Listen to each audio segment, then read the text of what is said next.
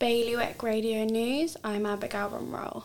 The Construction Industries Trade Body is concerned about the mental well-being of members who may be put under severe pressure caused by the collapse of Cameron's and its parent company.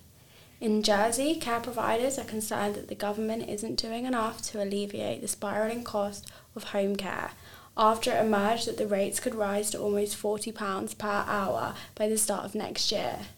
In Guernsey, a management buyout of AFM is going to happen immediately, according to the facilities management and building services provider. Condor's new ship has been rebranded, showing its new name ahead of its planned 7-week journey to relocate to the Channel Islands this summer. For more on all these stories, visit bailiwickexpress.com. The weather this morning will be mainly cloudy with a top temperature of 9 degrees. High tide will be at 1:10 this afternoon. Bailiwick Radio News.